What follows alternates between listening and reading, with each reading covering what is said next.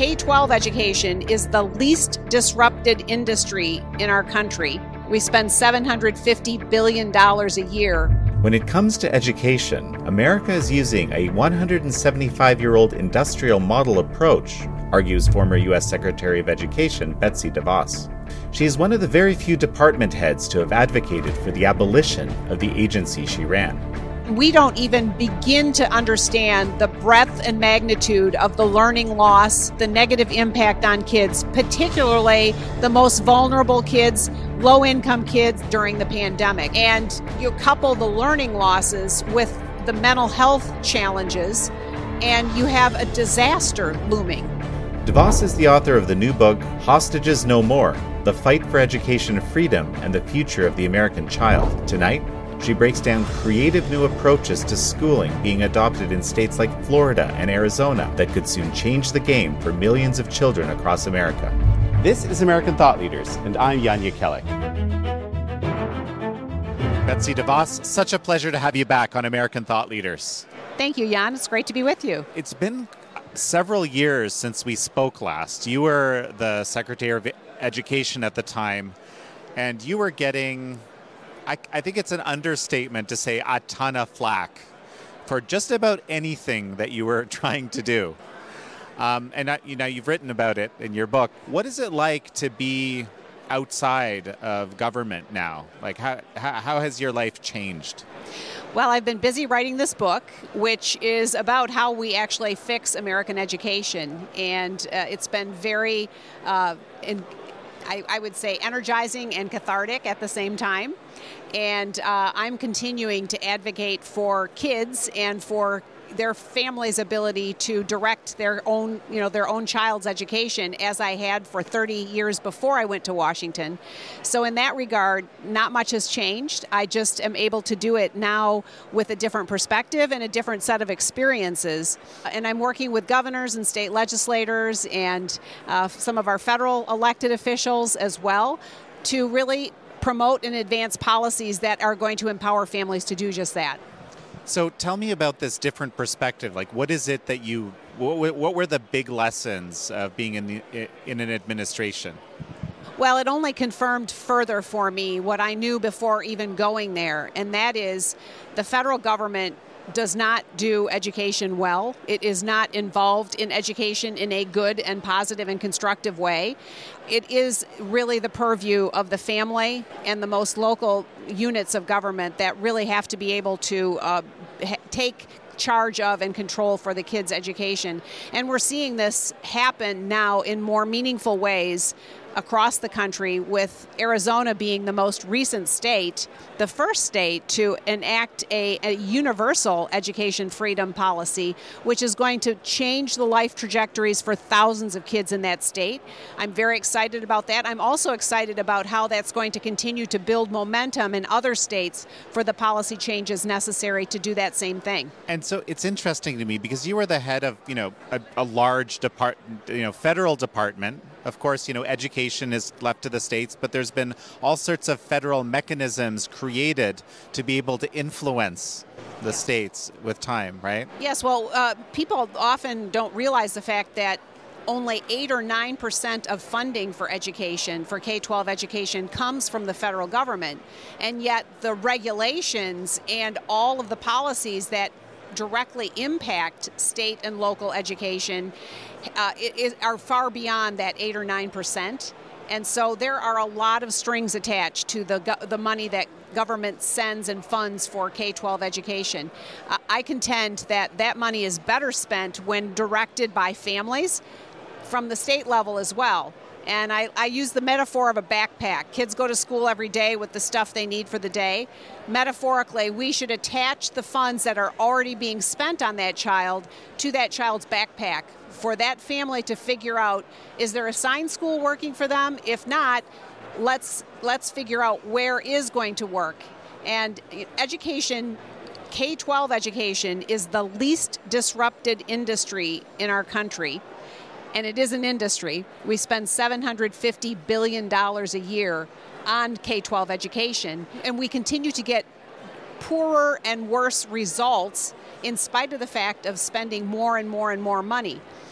if we would empower families with those resources to make those buying decisions, we will get the creativity and ingenuity and entrepreneurship we need in K-12 learning experiences that we haven't had to date with a 175-year-old industrial model approach. What place is there, if any, for a federal Department of Education? I've had someone on the show very recently who simply said, do away with it all.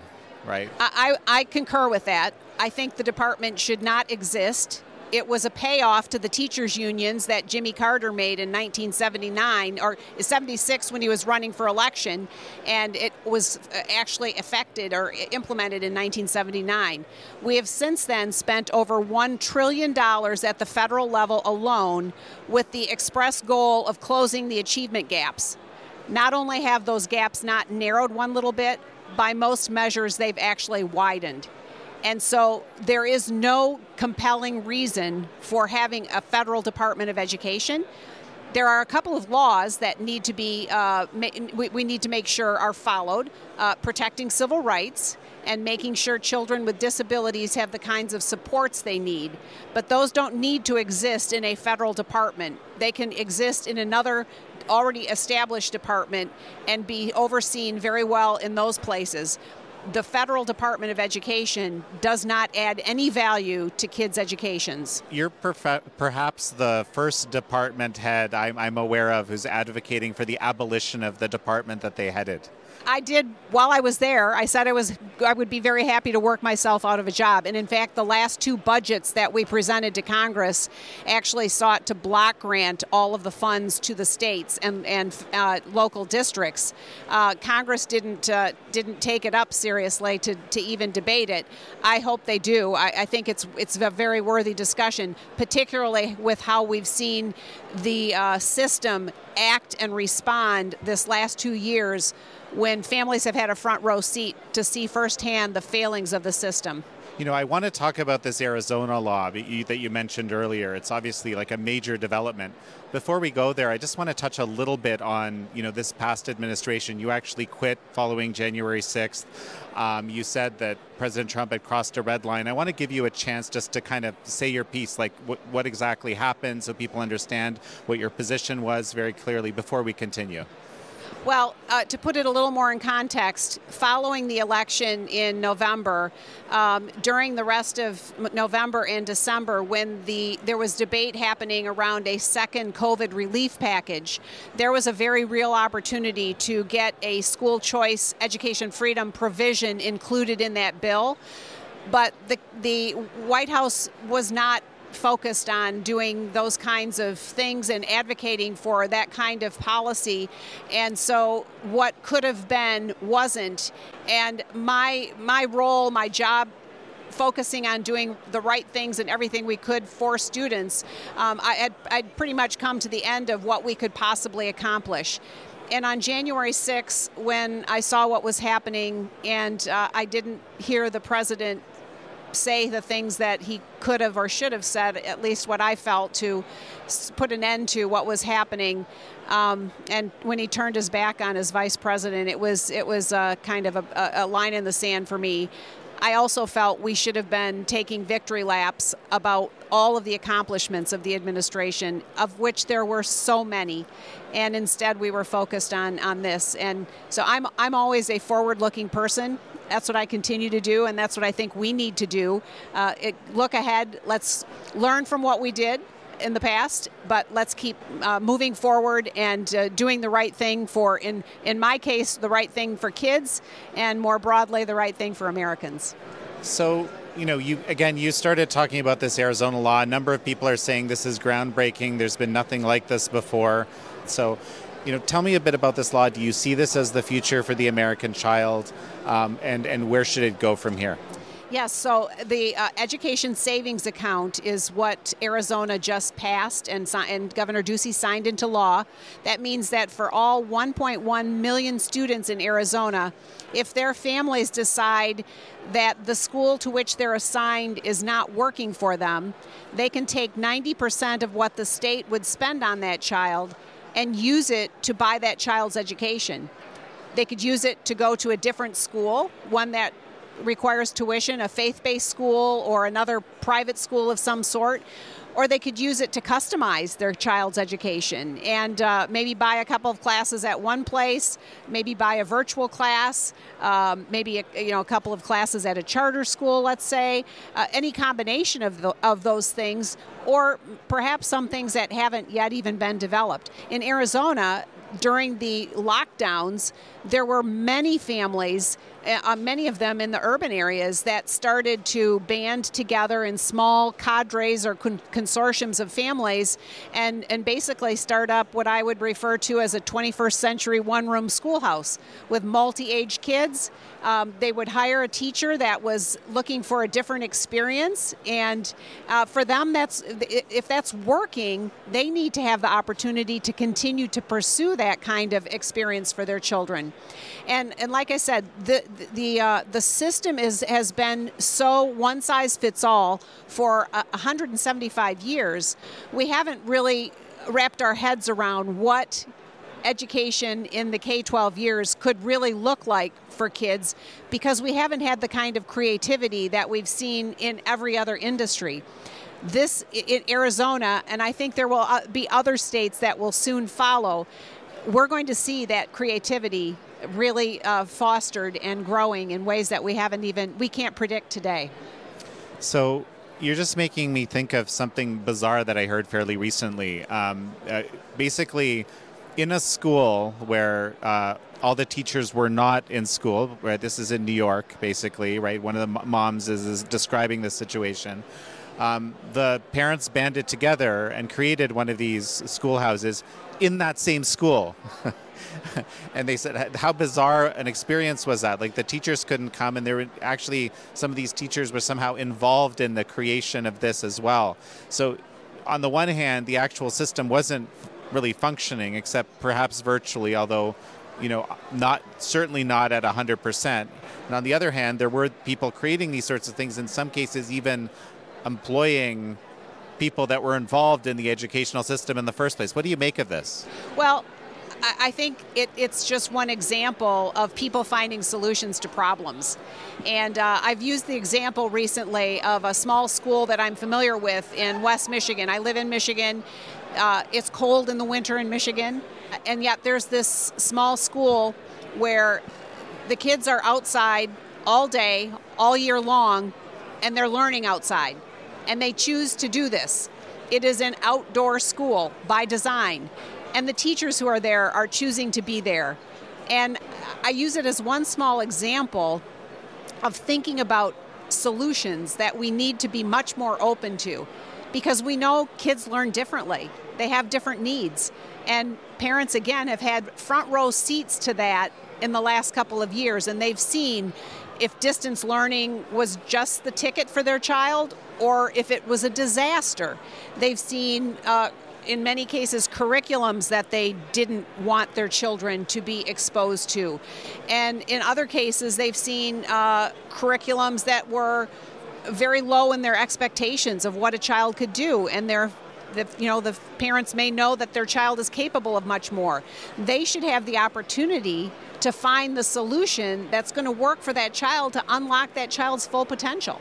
For all intents and purposes, from everyone that I've heard, the distance learning didn't work for most kids. It worked for a few kids that were very self-directed, but it didn't work for most of them. And I guess the other part of the previous question, these teachers weren't in school, right? And so this is one of the reasons the parents had to start organizing. But what about the fact that these teachers weren't in school in the first place? There's a lot of contention about that, right? And I think many of them had longed to be in school. They knew that their kids were falling further and further behind, but the system in many cases precluded them from doing that. There were a lot of teachers who I think have walked away from teaching because they've become so frustrated by the system. And in an education freedom environment like Arizona is just creating, teachers are going to become the most valued part of that equation.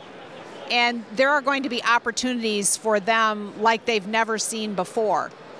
Opportunities for them to be really creative themselves about solving problems for families and kids, or addressing needs. And I'm just very excited about what it can mean for students in Arizona and more broadly, how it's going to continue to drive change. Because we know that this is a very winning issue for families, for everyone across. Like 3 out of 4 Americans say money for students should follow the student to where that student goes to school. That you cannot deny the power behind that sentiment.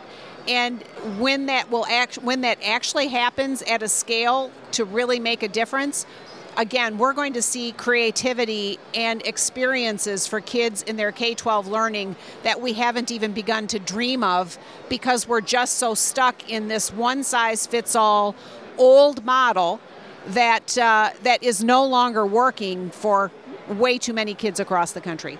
You're expecting, because of this new legal structure around the funding for students, all sorts of new models will spring up. Teachers will be able to enter them, figure new things out. It's sort of like this innovation land in education. Absolutely, yeah. Absolutely. And Florida is one state where they're farthest along with the greatest number of students. They're going to continue to expand those opportunities for kids. We're only at the tip of the iceberg as to what that could look like. I want to touch a little bit more on this, the learning during the pandemic. You know, I think you were urging schools to open, very early on.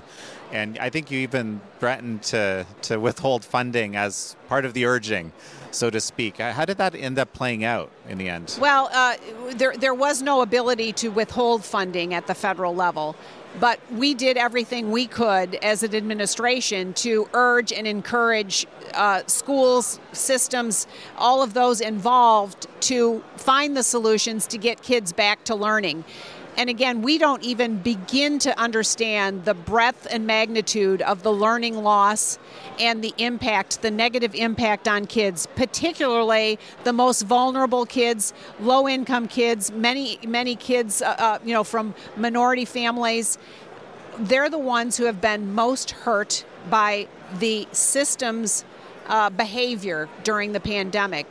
And you couple the learning losses with the mental health challenges, and you have a disaster looming. Again, this is the ideal time for states to change their policy to support funds going to the families for their children's education, not to systems or buildings that are going to simply double down on doing the same thing the same way over and over again with more money and expect different results. It's not going to happen. It hasn't happened in the last 30 years. It's not going to happen tomorrow because the system is bent on saving and serving itself. This is something that's been really troubling me, this, arguably a generational crisis caused by these 2 years for some students of almost a complete loss, right, of education. I forget what the numbers are exactly, but some significant percentage of students is almost a complete loss in the prime of their lives, so to speak, or their childhood lives. One way to deal with it is to adopt new innovative methods, but have you thought about how America, and frankly every country that's faced this, is actually going to deal with this, right? Well, I believe you're only going to deal with it when you interject creativity and entrepreneurship into it to solve problems, because you are not going to get a different result by doing the same thing. And we've seen families actually start to address these issues because they did so out of necessity during the pandemic. We should support those and many more who are suddenly attracted to something different because they've seen the opportunities. And the reality is that the traditional system or systems, they're going to ultimately make changes because they're going to see the competition. They're going to have benchmarks to be able to compare themselves to. They're going to make changes that are ultimately going to benefit kids too. But you have to allow for the families to make those choices and those decisions in order to foster that kind of change. Were there any policies that you instituted while you were the Secretary of Education that you felt just didn't work out the way they were planned, or things that you wish you had done differently now with a bit of hindsight like looking at it? Well, I wish we had been able to get the federal tax credit to support education freedom passed and accomplished. Short of that, everything else we did was really focused on doing the right thing for students, and our work on Title IX, on making sure that kids who, when they are on campuses and they have an issue with sexual misconduct, that they have a framework that is fair, that is balanced, that is going to treat everyone fairly and with respect, and put the one who brings it forward in control of what happens next. That and other issues on which we regulated or dealt. Those are all the current administration, the Biden administration, is trying to undo all of those and turn us backward. This is a travesty for students, and we have to speak up. We have to push back against this effort to totally upend all of the progress that we made on behalf of students. It's kind of a fundamentally different view of how education should function, isn't it? Like, I mean, we saw this debate that saw Glenn Youngkin win in Virginia. Terry McAuliffe said that parents didn't have any business in their, knowing or directing what was going on in their child's schools. I mean, he said he doubled down on it. And I'm not going to let parents come into schools and actually take books out and make their own decision. You vetoed it. So, I stopped the bill that I don't think parents should be telling schools what they should teach. Good. Do you feel like that's the MO here with undoing these pieces, or what do you think the operating principle is here? Well, it's a very, very left wing, far left of the Democrat Party that is really driving these policies, and they are really turning back and doubling down on the disastrous policies that the Obama administration advanced. It would totally reverse everything that we did. It would also expand the definition of biological sex to gender identity and basically anything you decide at any point in time. And it would decimate women's sports ultimately. So we also have this situation where there's a lot of people that are advocating against school choice who actually send their kids to private school, right? And this has always struck me as kind of a bizarre dichotomy. Well, it's a total hypocrisy. It's for people who consistently fight against low-income and middle-income parents being able to make these decisions. They're making those decisions themselves, and the fact that they blatantly do so without apology to me, I cannot fathom it or understand it. I don't. These are the very kids they profess to want to help, and yet they consistently protect and defend a system that denies those families those opportunities. I want to talk a little bit about higher education, about college. New York University right now, it's like a year is something like $80,000. It's very difficult to access for the majority of Americans, right? Or frankly, anybody. And so, does that make sense? No, it doesn't make any sense. And, the cost of education has continued of higher education has continued to skyrocket. And you saw it take off dramatically when the federal government, when they federalized student lending under the Obama administration, ostensibly to pay for Obamacare. Not only has it not paid for anything to do with Obamacare, it has cost American taxpayers, most of whom never went to college or took out student loans, billions and billions of dollars. It is an unsustainable model. It is out of control, and now you have an administration that's trying to wipe away all kinds of student debt. You cannot do that. Like the president cannot do that. He cannot legally do that on his own. And you cannot say that with a straight face that wiping out a bunch of student debt is a good policy, because it is not fair to the 2 out of 3 Americans who didn't go to college, who will ultimately have to pay those bills. And it's not fair to the students who took out student loans and have faithfully paid on them, or the families that save for their children to go to college, or for the veterans that served and earned their college funds. It makes zero sense. And even if you said it did make sense and you wiped it away, where does that leave you? You haven't solved anything. You're going to have students next year taking out student loans, and you're going to have the same problem all over again.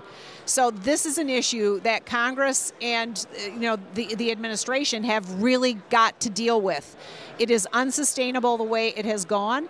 There is no accountability on the part of higher ed institutions for what kind of quality or what kind of outcomes they are serving up, and there's just no governor on what they can charge for a tuition. And just, for those of us uninitiated, what are the nuts and bolts of how that worked? How did that Obama-era policy basically create this trend? Well, there used to be private lenders that were backed by the federal government for certain students, and that worked. It worked for everyone. But the federal government took over all student lending in 2010. And at that point, and then they send all the student loans directly to the schools. And then the schools take out what they're going to take out, and if there's some left over, then the students get it.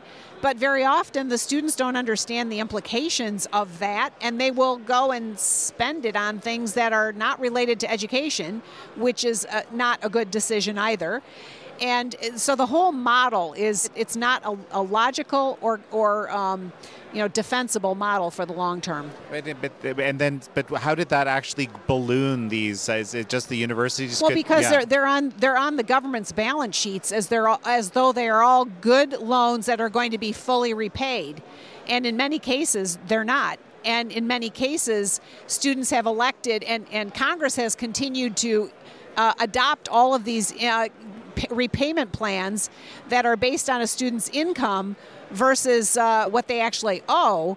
And so they're ultimately paying back pennies on the dollar from what they have borrowed. And someone somewhere has to pay that. So I guess the big question here is, right, American education already prior to COVID was in rough shape.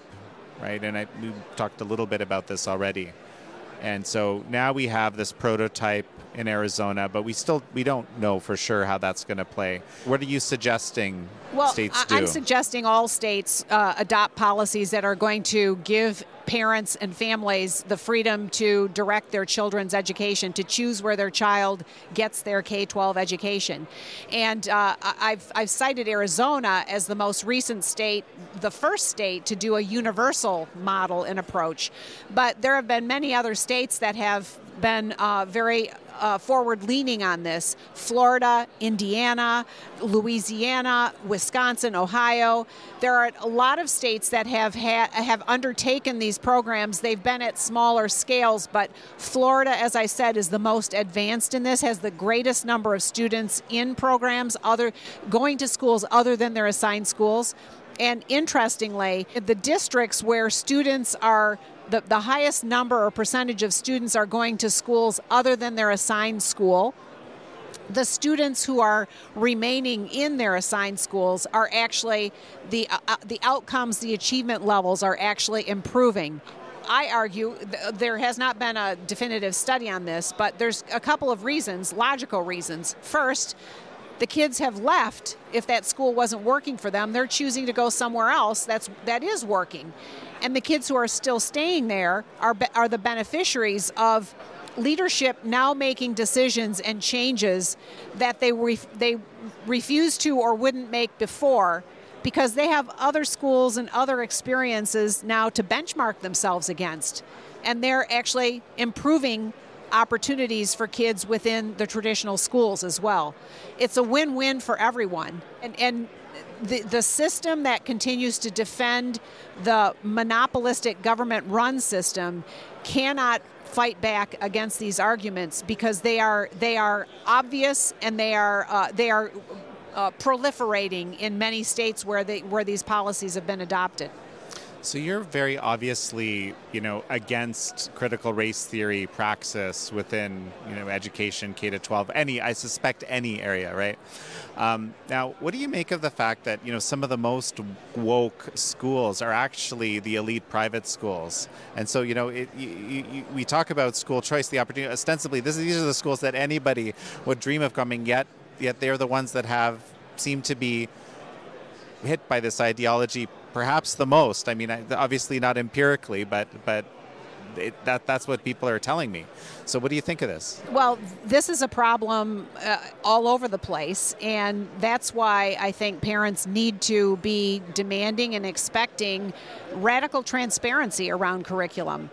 And while many of these elite private schools are experiencing this same type of phenomenon, or families have finally found out about it, there are many other schools, faith-based schools in states across the country that have been doing a great job of preparing and educating students and giving families opportunities at much lower costs than these elite private schools.